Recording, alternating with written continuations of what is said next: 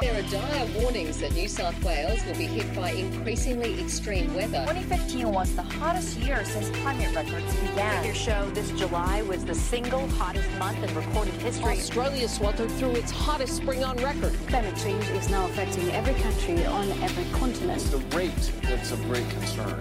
And what do you put that rate down to? Oh, it's human activity. We have everything we need. Some still doubt that we have the will to act, but I say the will to act is itself a renewable resource. You're listening to Climactic, the flagship podcast of the Climactic Collective, where we shine a light on the shows engaging with the climate crisis from all perspectives. My name is Mark Spencer. Today I'm in East Tamaki, an industrial section of Tamaki Makaurau, Auckland, Aotearoa, New Zealand. In a couple of days, my wife, Kat, and I will be moving into our new home. But for now, we're staying in an office, in a warehouse, as one sometimes does, between permanent addresses. This means I'm feeling somewhat untethered, unmoored, and disoriented, which is just what the guests of today's program felt during Australia's Black Summer bushfires, a short couple of years ago. The book that's being discussed on this episode is one that was sent to me by the producer of this show and active Climactic member, Kel Butler. I looked through it lovingly.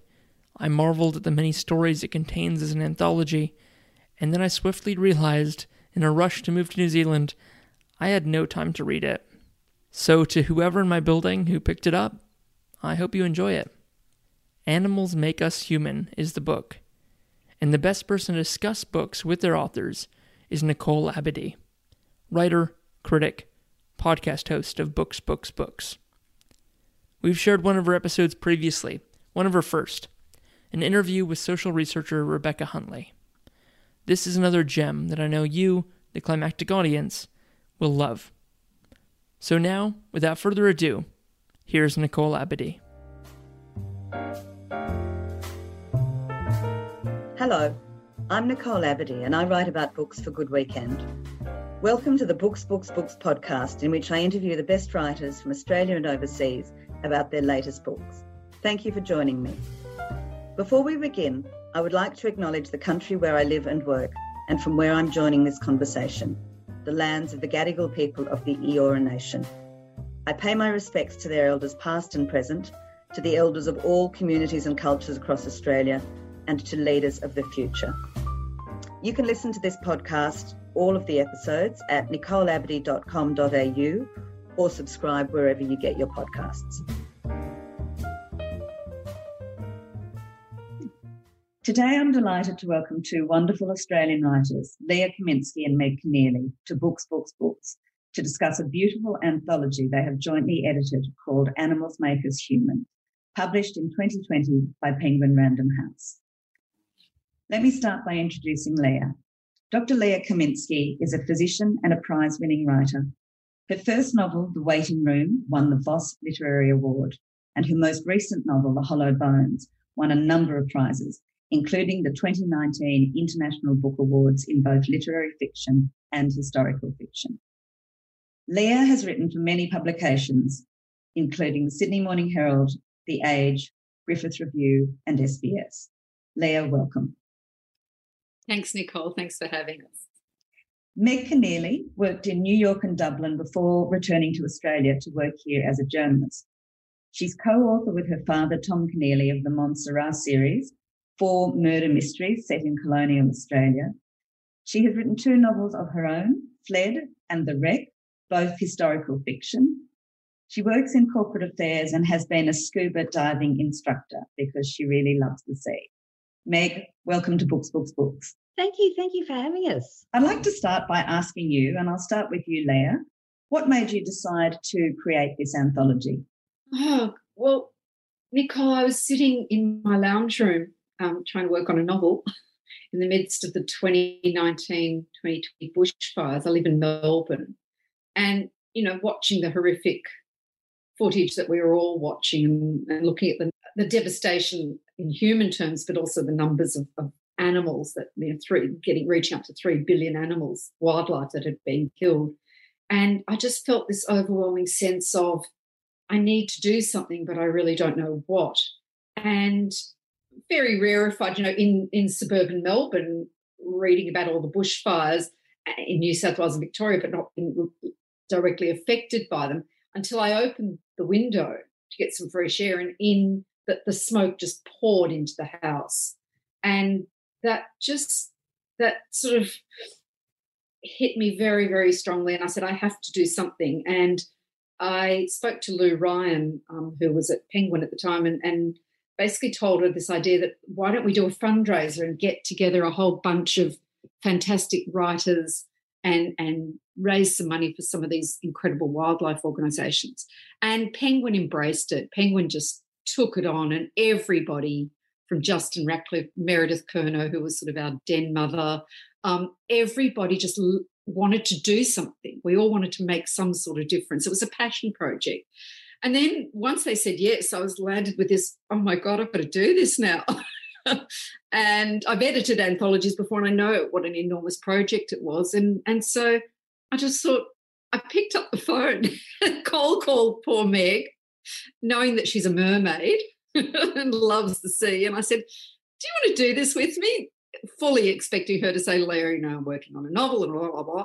And she goes, before I even finish the sentence, she goes, yes. So that sort of stuck. It was a labour of love from a lot of people. You have an enormously diverse group of contributors. You have a number of very well-known Australian writers, Geraldine Brooks, Tony Birch, Claire Wright, Bruce Pascoe, but you've also got a lot of people who are, I guess, practitioners in the field of conservation and ecology. You've got professors, biologists, vets, marine scientists. How did you go about deciding who you would invite to contribute? Well, because it was a pro bono project, at first I thought, gosh, we're not going to get anybody. And so the last anthology that I edited, which was a bunch of doctor writers, someone said to me, oh, to make it fly, you've got to get Oliver Sacks. I thought, oh, chances. And I thought, it's called chutzpah. I just sent an email to Oliver Sacks and he wrote back, says, yeah, sure. So everybody else ponied up.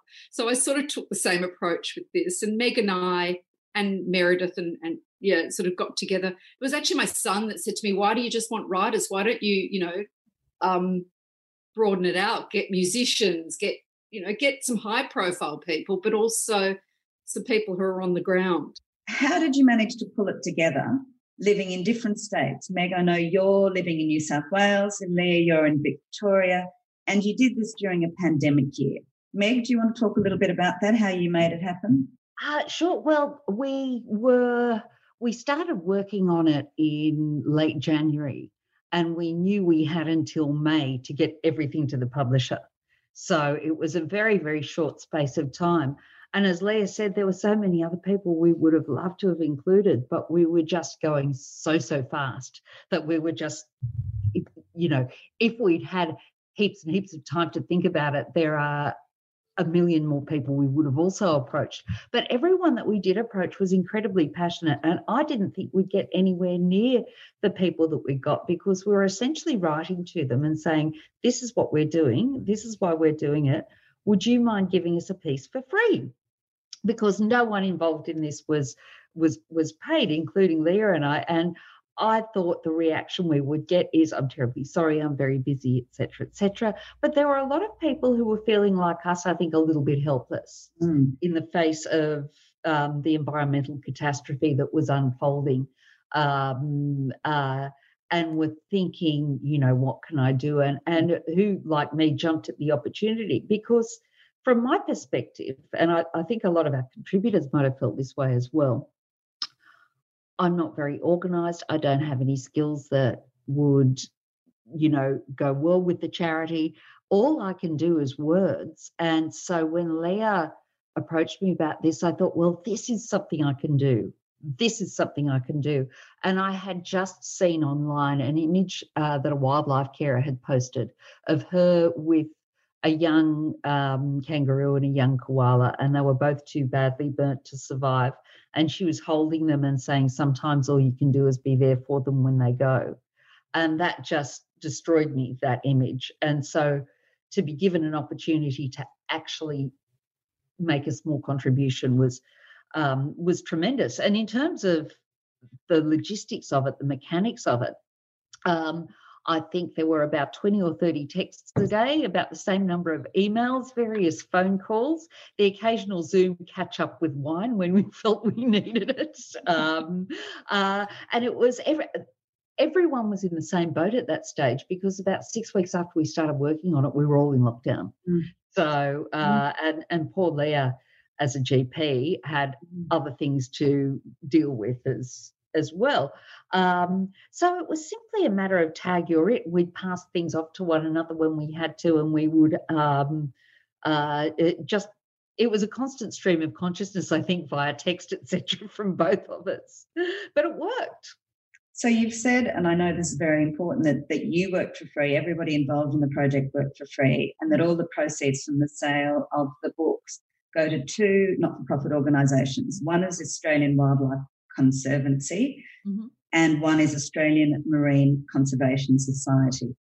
Could you tell us a little bit about what each of those do? Maybe, Leah, if you start with the first, Australian Wildlife Conservancy. Yeah, well, they're a fabulous organisation based out of Sydney and Perth, and they are very much on the ground. Their whole philosophy is they have huge tracts of land that they want to restore back to the original, and they're feral animal free, so cat and fox free, and they reintroduce species that are on the brink. So they've had incredible success with bilbies and a lot of animals I've never heard of. They're doing a quoll reintroduction now, and all of these animals are extremely important for the kind of, I guess, the homeostasis of the land. And they work together with traditional owners, First Nations people. It's all very evidence-based and hugely passionate about making a difference. They're two of their land areas were very threatened with the recent Perth fires and came off okay. So I've always contributed to them and thought they were really incredibly fantastic, and that's why we sort of divvied it up, land, sky, and sea, and Meg got to choose sea. Yeah, Meg, can you tell us a little bit about the Australian Marine Conservation Society? Yeah, the Australian Marine Conservation Society is a very, very proactive organisation. They run campaigns broadly on issues like reducing the impact of commercial and recreational fishing on marine environments, on general climate change issues, on the really big importance of marine parks in protecting our environment. And, their focus is on making sure the environment is there to sustain the creatures in our sea, as well as on preserving those creatures themselves. And they also run a number of specific issue-based, more local campaigns. One big success that they were involved in was the protection of Ningaloo Reef, which they worked with Tim Winton on. So they are very much focused on tangible, measurable, real-world outcomes, which really show that they are making some headway into protecting marine environments.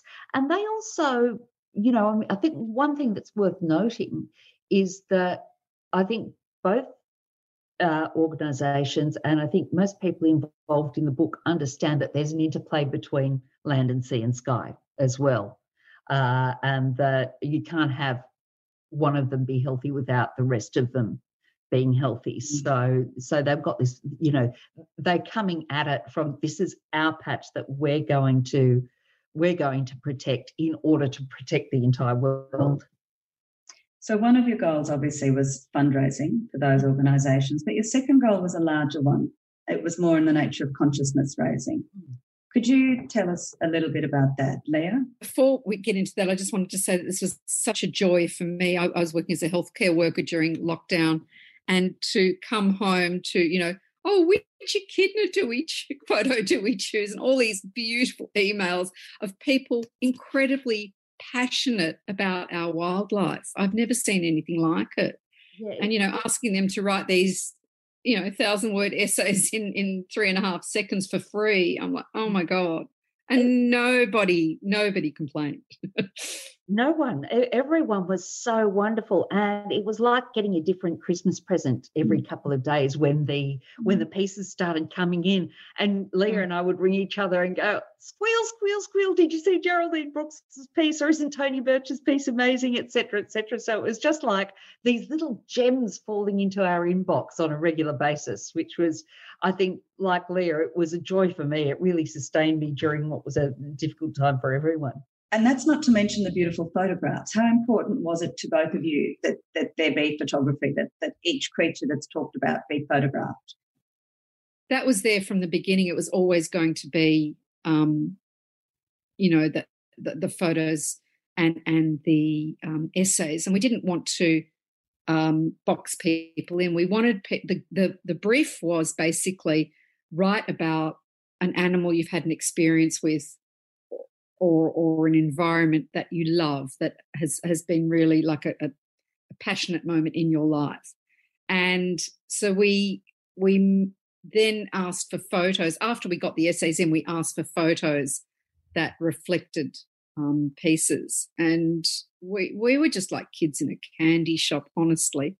And for me, if I can just backtrack for a moment, I mean, for both of us and for the publishers as well, it was incredibly important that, let alone diversity in the book, it was really important for us to include First Nations people.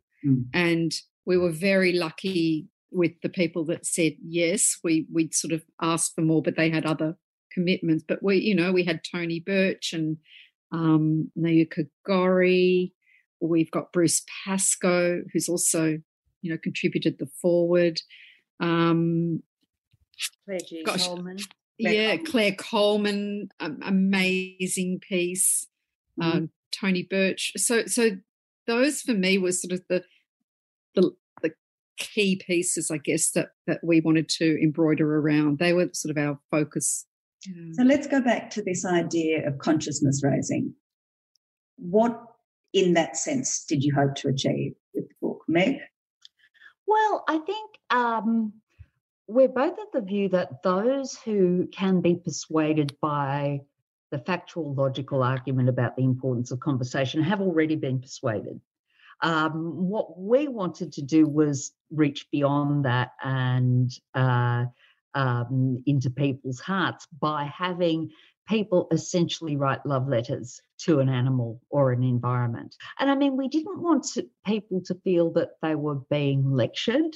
We didn't want it to be too didactic. We just wanted to say, isn't this amazing? Look at what we have here. And by the way, it's at risk, and to engage people emotionally. And we felt that, we might have a better chance of reaching people who would not normally perhaps be engaged by this sort of content if it was at an emotional level. You see, this is why I needed Meg. She's not only really hot with a spreadsheet, but she just gets it.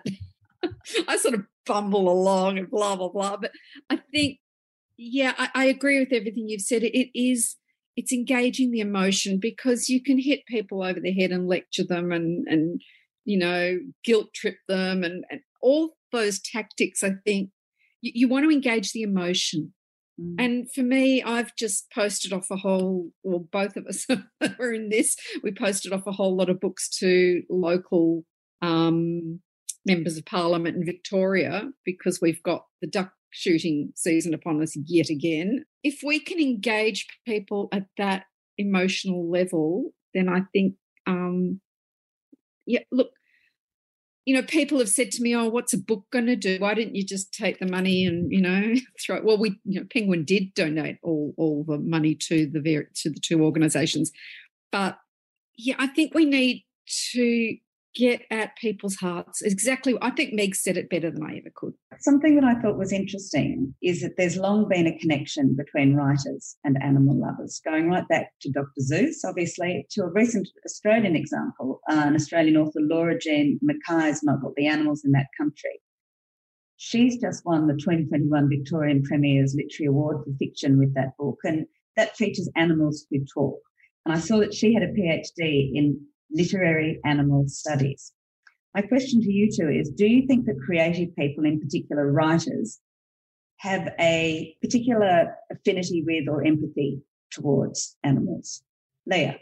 Oh, absolutely. Well, look, I don't think you can put everyone in the same. I can only speak for myself, but I'm so thrilled that book won. You know, I'm rather partial to talking animals in books. I've got a talking taxidermied panda in my last novel, which caused a lot of grief for some readers. There was definitely team panda and team what the hell are you doing? And there's quite a lot of books that have come out. Chris Flynn's Mammoth has got a talking dinosaur skeleton, or mammoth skeleton. So I think there's been a bit of a movement, but it's not new. And creatures have populated fiction for you know, as far back as you can remember. And even as kids, you grow up with, you know, albeit perhaps anthropomorphized, but animals talking to you. Yeah, exactly. You know, I think we actually made a list at one stage. I've written a little sort of essay about animals populating literature. So I don't think we're reinventing the wheel, but I think now it takes on a completely different. It's not just a cutesy thing. It's very much, well, hang on, they're part of this world and we are part of them. And you know, the title "Animals Make Us Human" was the last line of my last novel. That's where it came from. And one of my friends said, "Oh, you should change the title." And I thought, oh God, she doesn't like it. What should I change it to? She goes, "Animals make us ashamed to be human." We are animals. Meg? I don't think creative people, of course, have a monopoly on caring for animals, but I do think that there's something to be said for people who are used to putting themselves in other creatures or people's shoes so that they can write about them, having had that experience. I guess that channel's more open, perhaps. I don't know, but of course, it's not just writers who are, in fact.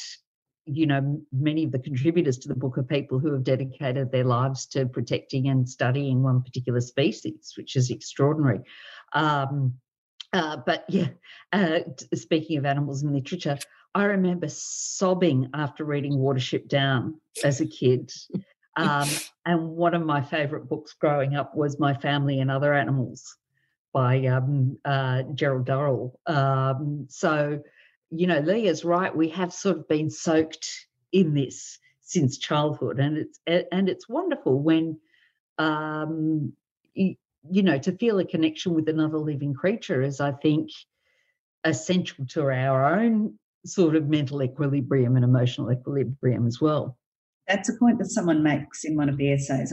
We're going to talk about that too a little bit later. Both of you have a great love of animals. When did that begin? And what animals are in your life? Leah? Well, when I was growing up in suburban Melbourne, I wasn't allowed to have pets. So I went out in the back with my little ant farm kit and foraged around for the queen ant, which is probably the wrong thing to do, but was just fascinated looking at how they were burrowing through. So I called the ants my pets. So then as a kind of reaction to that, when I had my own kids, anything went. There was a menagerie. There still is. So every animal known to man that was allowed, we had. And then, you know, the kids growing up embraced that. I've always had, I don't know where it came from, but I've always had a love for ducks. I've always loved ducks. I can't even explain why. I just, you know, it started with Jemima, puddle duck, and reading. I think all the animals reading as I grew up. But then my essay covers the you know, when I was a young uni student, I was a bit of a scaredy cat, and I, you know, writing and reading has been my activism. I've never been one. I've been too scared to be in crowds and, you know, marching and then I came across, when I was at uni, this young guy called Laurie Levy, who had set up the Coalition Against Duck Shooting, and I sponsored a wild duck. Tell us a little bit about duck shooting. I must say it's not something that I was really aware of.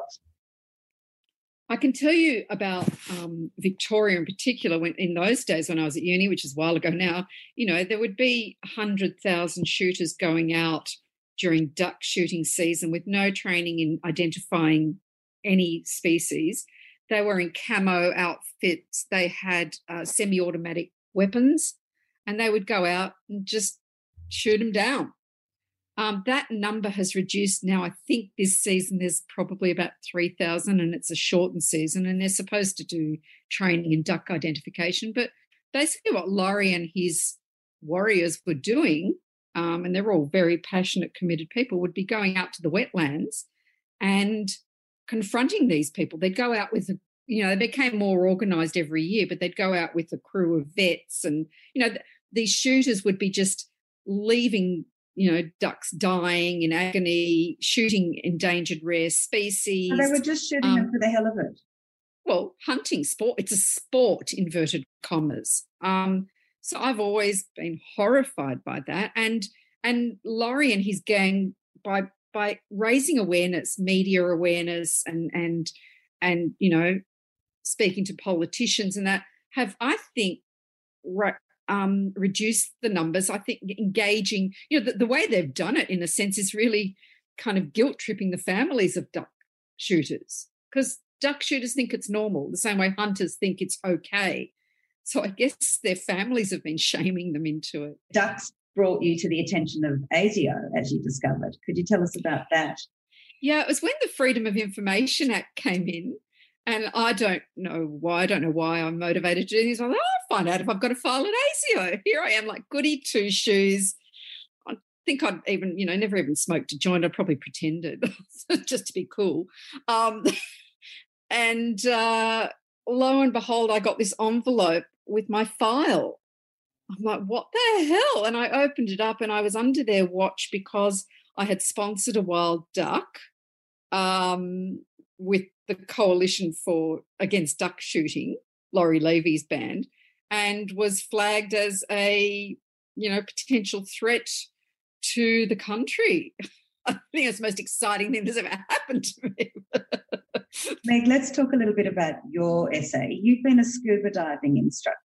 So I'm guessing from that, do you have a particular connection to marine animals? And if so, how did that connection arise? I do. I've always just been obsessed with the ocean. And as to how it arose, I'm not sure, but one of my earliest memories is Dad taking me down to play in rock pools, and I'd be sort of just constantly paddling through these rock pools, looking at the little shells, transplanting colonies of periwinkles from one rock to the other, which in retrospect was probably not very nice to the periwinkles. But growing up in Sydney, of course, I've always been exposed to the ocean. And I've always really been, since I remember as a kid sort of looking out at it and thinking what's under there. And that's really been a question I've been keen to answer for myself in one way or another all my life. What's under there? It's just an alluring, tantalising, fascinating and somewhat scary element, which never ceases to intrigue me. And is that what prompted you to take up scuba diving? Yeah, it is. It is. I'm also, very keenly aware of how lucky I am to be among the first generations of humans who are capable of answering that question, what's down there, it is. This isn't why I took it up, but one of the things I've noticed a lot since I've been diving is you assume that fish are sort of these emotionless, and maybe they are, we don't know, just sort of eating and breeding machines. But I feel a connection whenever I look in a fish's eye, and particularly in the eye of the eastern blue groper, who I wrote about for for this book. And anyone who's met an eastern blue groper knows fish have heaps of personality. And I dive a lot at Shelley Beach, which is a marine reserve. And I was talking earlier about the importance of marine reserves. When I was an instructor, students would surface after a dive and say, what was that massive fish that looked just like a flathead? And what they'd actually seen was a flathead that hadn't been fished and had been allowed to grow to its full size, and that right there to me illustrates the importance of marine parks. But eastern blue gropers will come up to you, they'll examine you. They are probably thinking you look a bit funny, but then when you start swimming off, they will swim along beside you. If you look under a rock, they're there right beside you. If you write something on your slate, they're looking over your shoulder saying, oh, what are you writing? If you try to take a photo of another species, just before you push the button, this blue head will emerge into the screen. They are photo bombers par excellence. It just always struck me, the shock I felt for the first time when I saw one and looked into its eyes, and there was something more than a feeding and eating machine looking back at me. And that really rocked me to the core in the best possible way. So that's why I decided to write about them for this book. And I love the way you do that, and you make that point about the person, that they have their very own distinct personalities. I wanted to ask you now about anthropomorphism. So you have referred to that in your essay, and you say at one stage that you try not to anthropomorphise marine animals because that seems arrogant to you. And I was interested, Bruce Pascoe, in his essay, says he doesn't want to demean the behaviour of animals by comparing it to ours. Can you tell us a little bit about, for those that aren't familiar with the term, about anthropomorphism? Sure, it means ascribing human characteristics to an animal. I say in the piece, it's hard not to with blue gropers because they seem friendly, but I'm pretty sure they don't want to be your friend. They're inquisitive. I think inquisitive is a better word for what they are. But we had this debate in an event recently with Ewan Ritchie, who's one of the scientists who contributed to the book, and he feels that anthropomorphization can actually serve a purpose in making people care more about animals if they recognise something of themselves in there. It's an interesting debate, and I can see his point. For me, though, I really, really try just to let them exist on their own terms without me putting a layer of my own perceptions over them, but I can see where he's coming from as well. You write, Meg, that when you swim with a blue groper, you feel a sense of guilt and yearning. Yes. Can you explain a little bit about why you feel like that? Well, a couple of reasons. Sometimes when you've had a blue groper swimming with you for a while, you're ascending along the anchor chain and the blue groper's circling below, and, while I say I try not to anthropomorphise, I don't always succeed. And sometimes they look as though they're saying, I thought we were friends. Where are you going? I feel guilt about that, but I also feel terrible guilt about what we've done to their environment and what we've done to their home. And the yearning comes from, I just somehow can't help seeing them as fellow travellers. And I feel better when they're with me underwater, when they're swimming along with me, and particularly in situations where you've got low visibility, which can feel a little bit daunting, or you've got strong currents or whatever, and this blue creature is right there with you, probably hoping you'll give it an urchin or something, but I do draw comfort from them. So my commitment not to anthropomorphise them isn't going very well. Leah, what about you? What are your feelings about anthropomorphism? Is it a way to make humans engage and empathise more with animals, or should we try to avoid it? It's a really interesting question. I don't think I have an answer. I have lots more questions than I have answers about it because I feel very conflicted about it. I think, we've been doing it for thousands of years. And if you look at kids' literature, I remember submitting a children's picture book manuscript to an old agent many, many years ago, and she goes, "Oh, I'm just so sick of talking animals." And I'm like, "Oh, hang on a minute. You've just destroyed the whole of children's literature." And but I understand where she was coming from. So I think we have to be careful with it. But it's also, in a way, the way we've been engaging young children and people into caring about animals. But in the same breath, this is slightly off topic, but, we'll take our kids to a petting zoo and they'll, cuddle the chickens and pat the calves and, oh, aren't they cute and aren't they beautiful and I love them, blah, blah. And then we'll go down and get them some chicken nuggets and, for lunch. And there's that complete disconnect between what we use animals for, the belts that we tighten our trousers with, the shoes, nameless, the glue in the nail polish, whatever, I don't know, and our love for animals. So for me, that's that's a more important question than anthropomorphizing them. There's two really serious topics that various contributors talk about here. One is animal extinction. I guess they're obviously connected. One's animal extinction and one is the impact of climate change on our wildlife. Just talking, first of all, about animal extinction, I was horrified to learn that Australia has the record for the worst mammal extinction on the planet. Since European settlement, we've lost more than 30 species and we have 50 species at risk of extinction in the coming decade.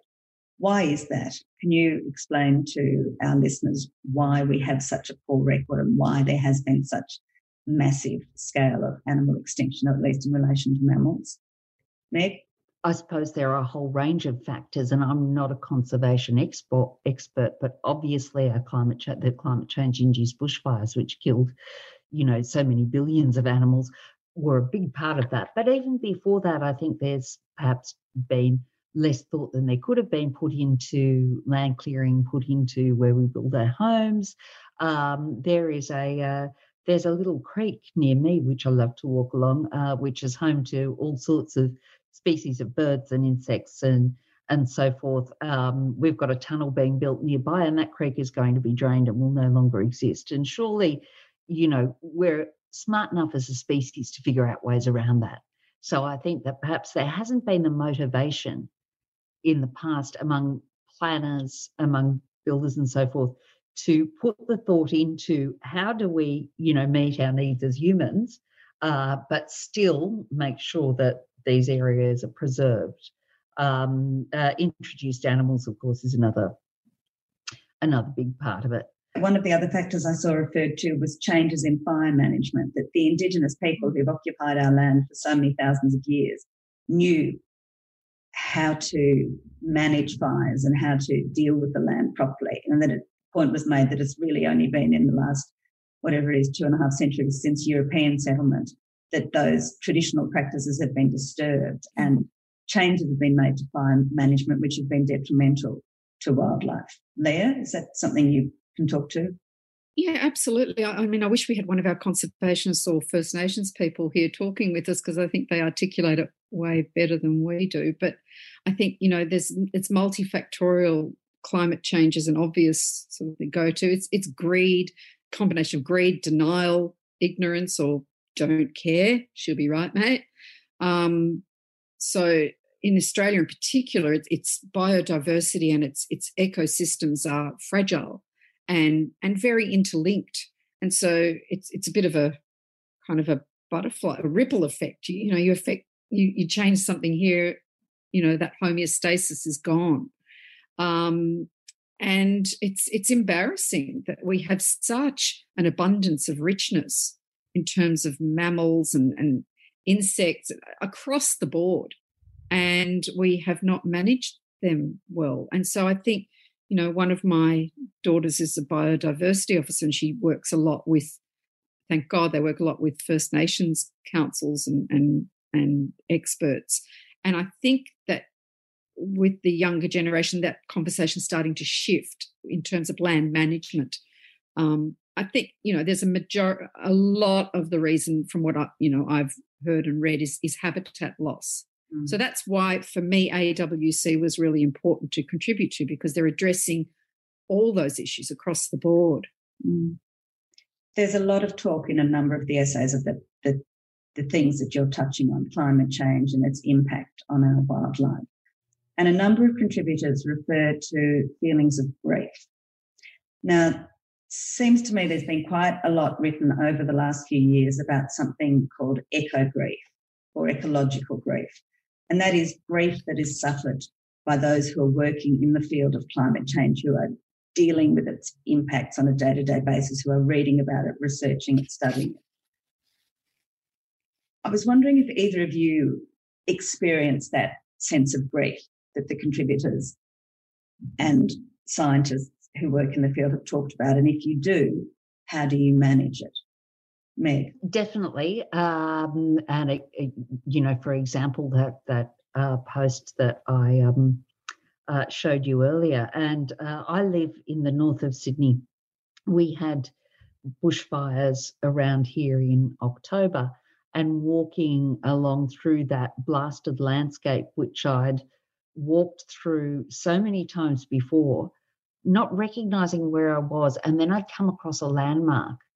And I'd say, no, I can't be here. This can't be where I am. It shouldn't look like this. And just that complete unreality of seeing a bushfire-altered landscape that's just completely changed. It's almost like living in a thriving town and then going forward in time 500 years and visiting its ruin. It's very surreal, and it's very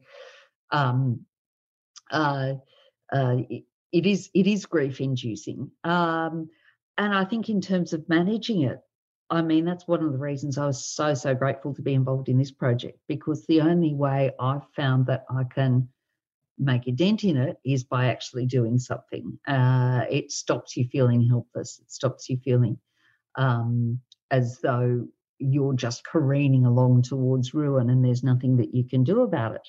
I was having this conversation with one of our contributors, Keneally Saunders, and she said, when people say to me, I don't know what I can do, I want to do something, she suggests that they knit pouches for orphan joeys. And there are all sorts of things that people can do, and I think that is probably the best way to manage that feeling. Leah? Yeah, and I'd forgotten Keneally when we spoke about our First Nations contributors. She's fabulous. I guess, John Wojnarski is one of our contributors, and he's an eminent scientist, and he's involved also with AWC.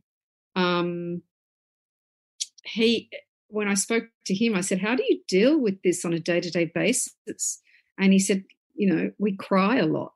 These are scientists. And David Lindenmayer, in his essay also about sugar gliders, talks about how when you peel off the kind of rational scientist in you, there is a lot of grief underlying it.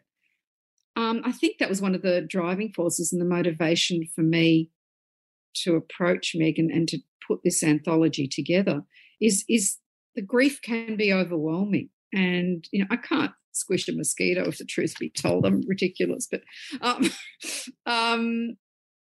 I think it's more looking forward to my children's generation, future generations. I feel an enormous grief.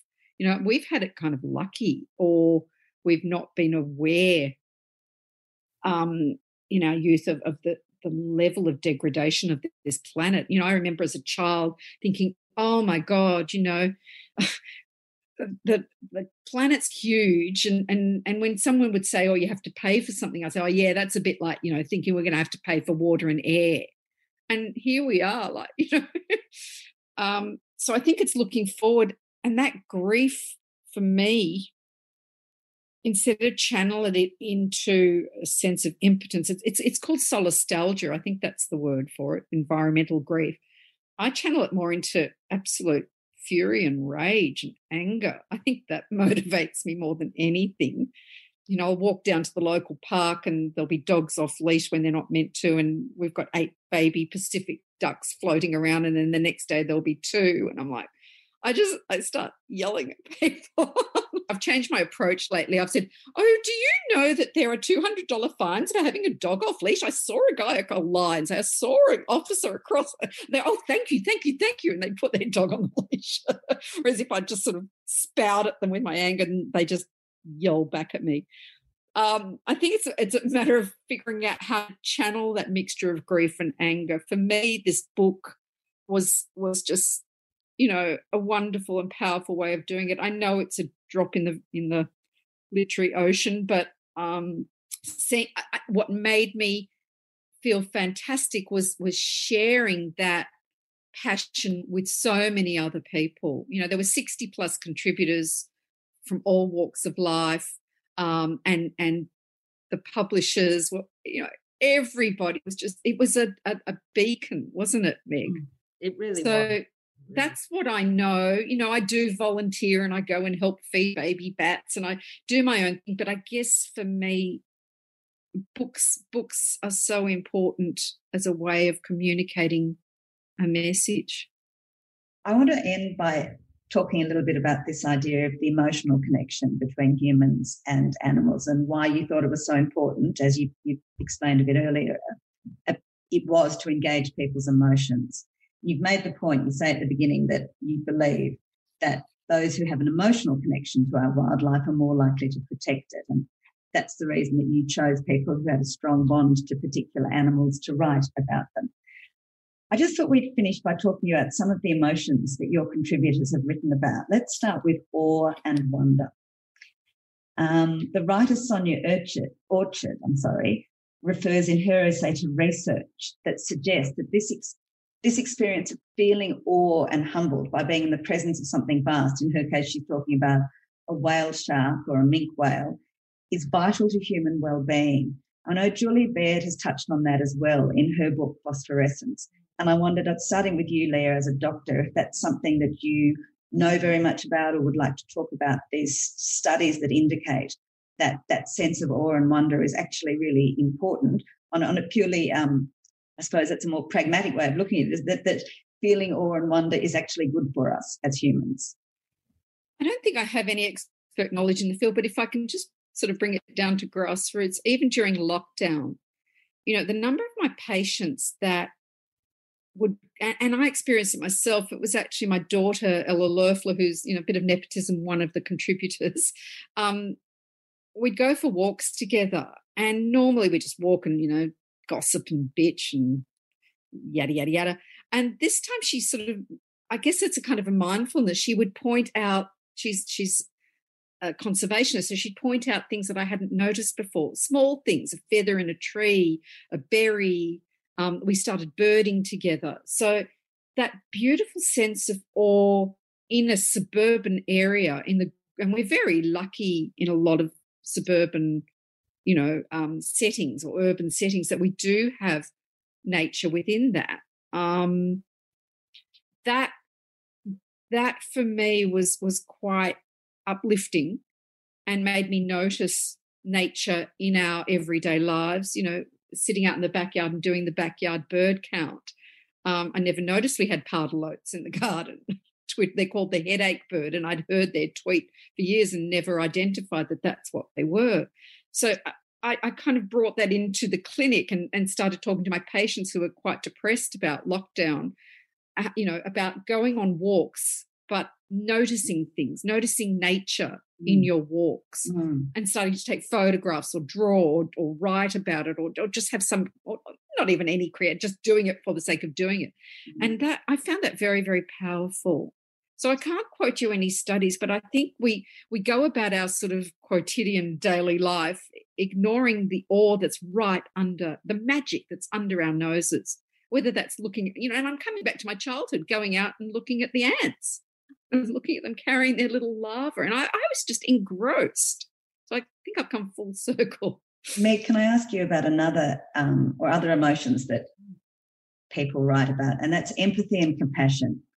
And in particular, there's a lovely essay by Sean Tan where he talks about rescuing a small bird that fell from a tree in front of him when he was a little boy, he was 11, and nursing it back to health.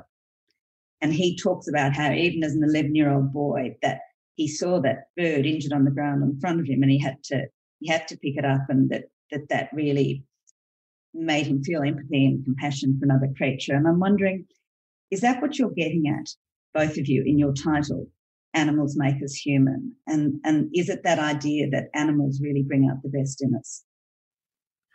I think that's a big part of it, and it sort of comes from the same place as that awe and wonder. I think in both cases, those feelings remind us that we are part of something bigger, that we're not alone, that we are part of a bigger world, and that we are humbled before the vastness in front of us and the wonder in front of us, but also it means that we are part of it. We're stitched into it.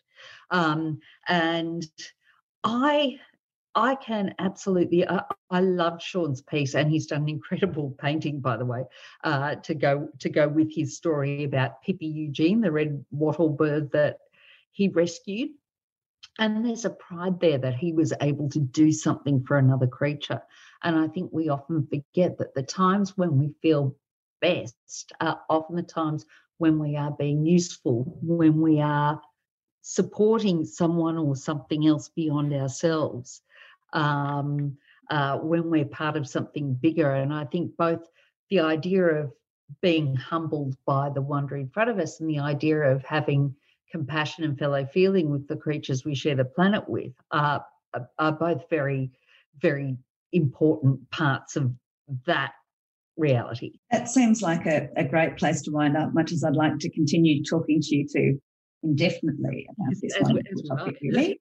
But I'd like to congratulate you both on a really beautiful collection, beautifully illustrated with fabulous photographs. And I loved your description at the beginning of each essay being a love letter to a particular animal. I think that's very appropriate as you read this wonderful anthology. That is how it feels. So I congratulate both of you. Thank you for doing what you do. Thank you for consciousness raising and making all of us think more deeply about these really important issues.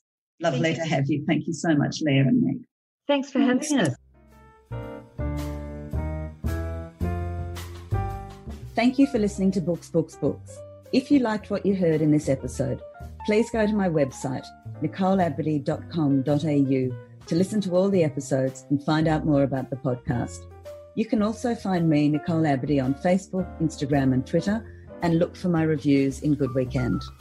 You can subscribe to Books at Apple Podcasts, Spotify, Google and all the usual places.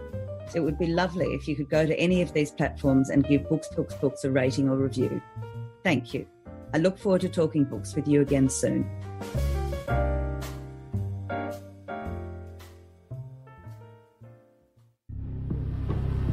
The Climactic Collective.